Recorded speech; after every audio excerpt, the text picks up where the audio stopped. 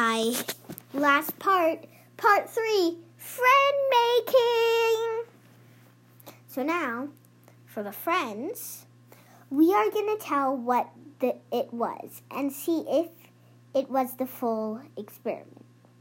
And whoever publishes more knows. If somebody texts me and says no, and more people say no than yes, then we'll have to do another episode. And if you say yes, we'll go into scary seasons. Let's start. The Lonely Pumpkin, Part 3. Now, since the pumpkin found a friend, here comes the Pumpkin Olympics just for the two. They ran races, turned around, jumped and skipped together, having the best joy of their life, playing games like freeze tag, turn around and jump.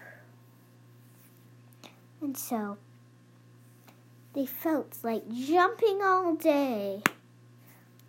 And finally, they had to stop. Aww. Of course, seconds turned into minutes, minutes turned into days, minutes turned into hours, and then hours turned into days, days turned into weeks. And after 3 weeks, they found out what was more.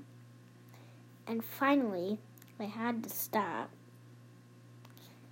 They ran, jumped, skipped, and played and had the best time of their life. It was so fun. It should be the best. It should be just the best time ever, said Isabel. I agree, said Jill. I mean Joe. And so, they went walking for a run in the park. Walking in the park. They loved it there, as their pumpkin bottoms went.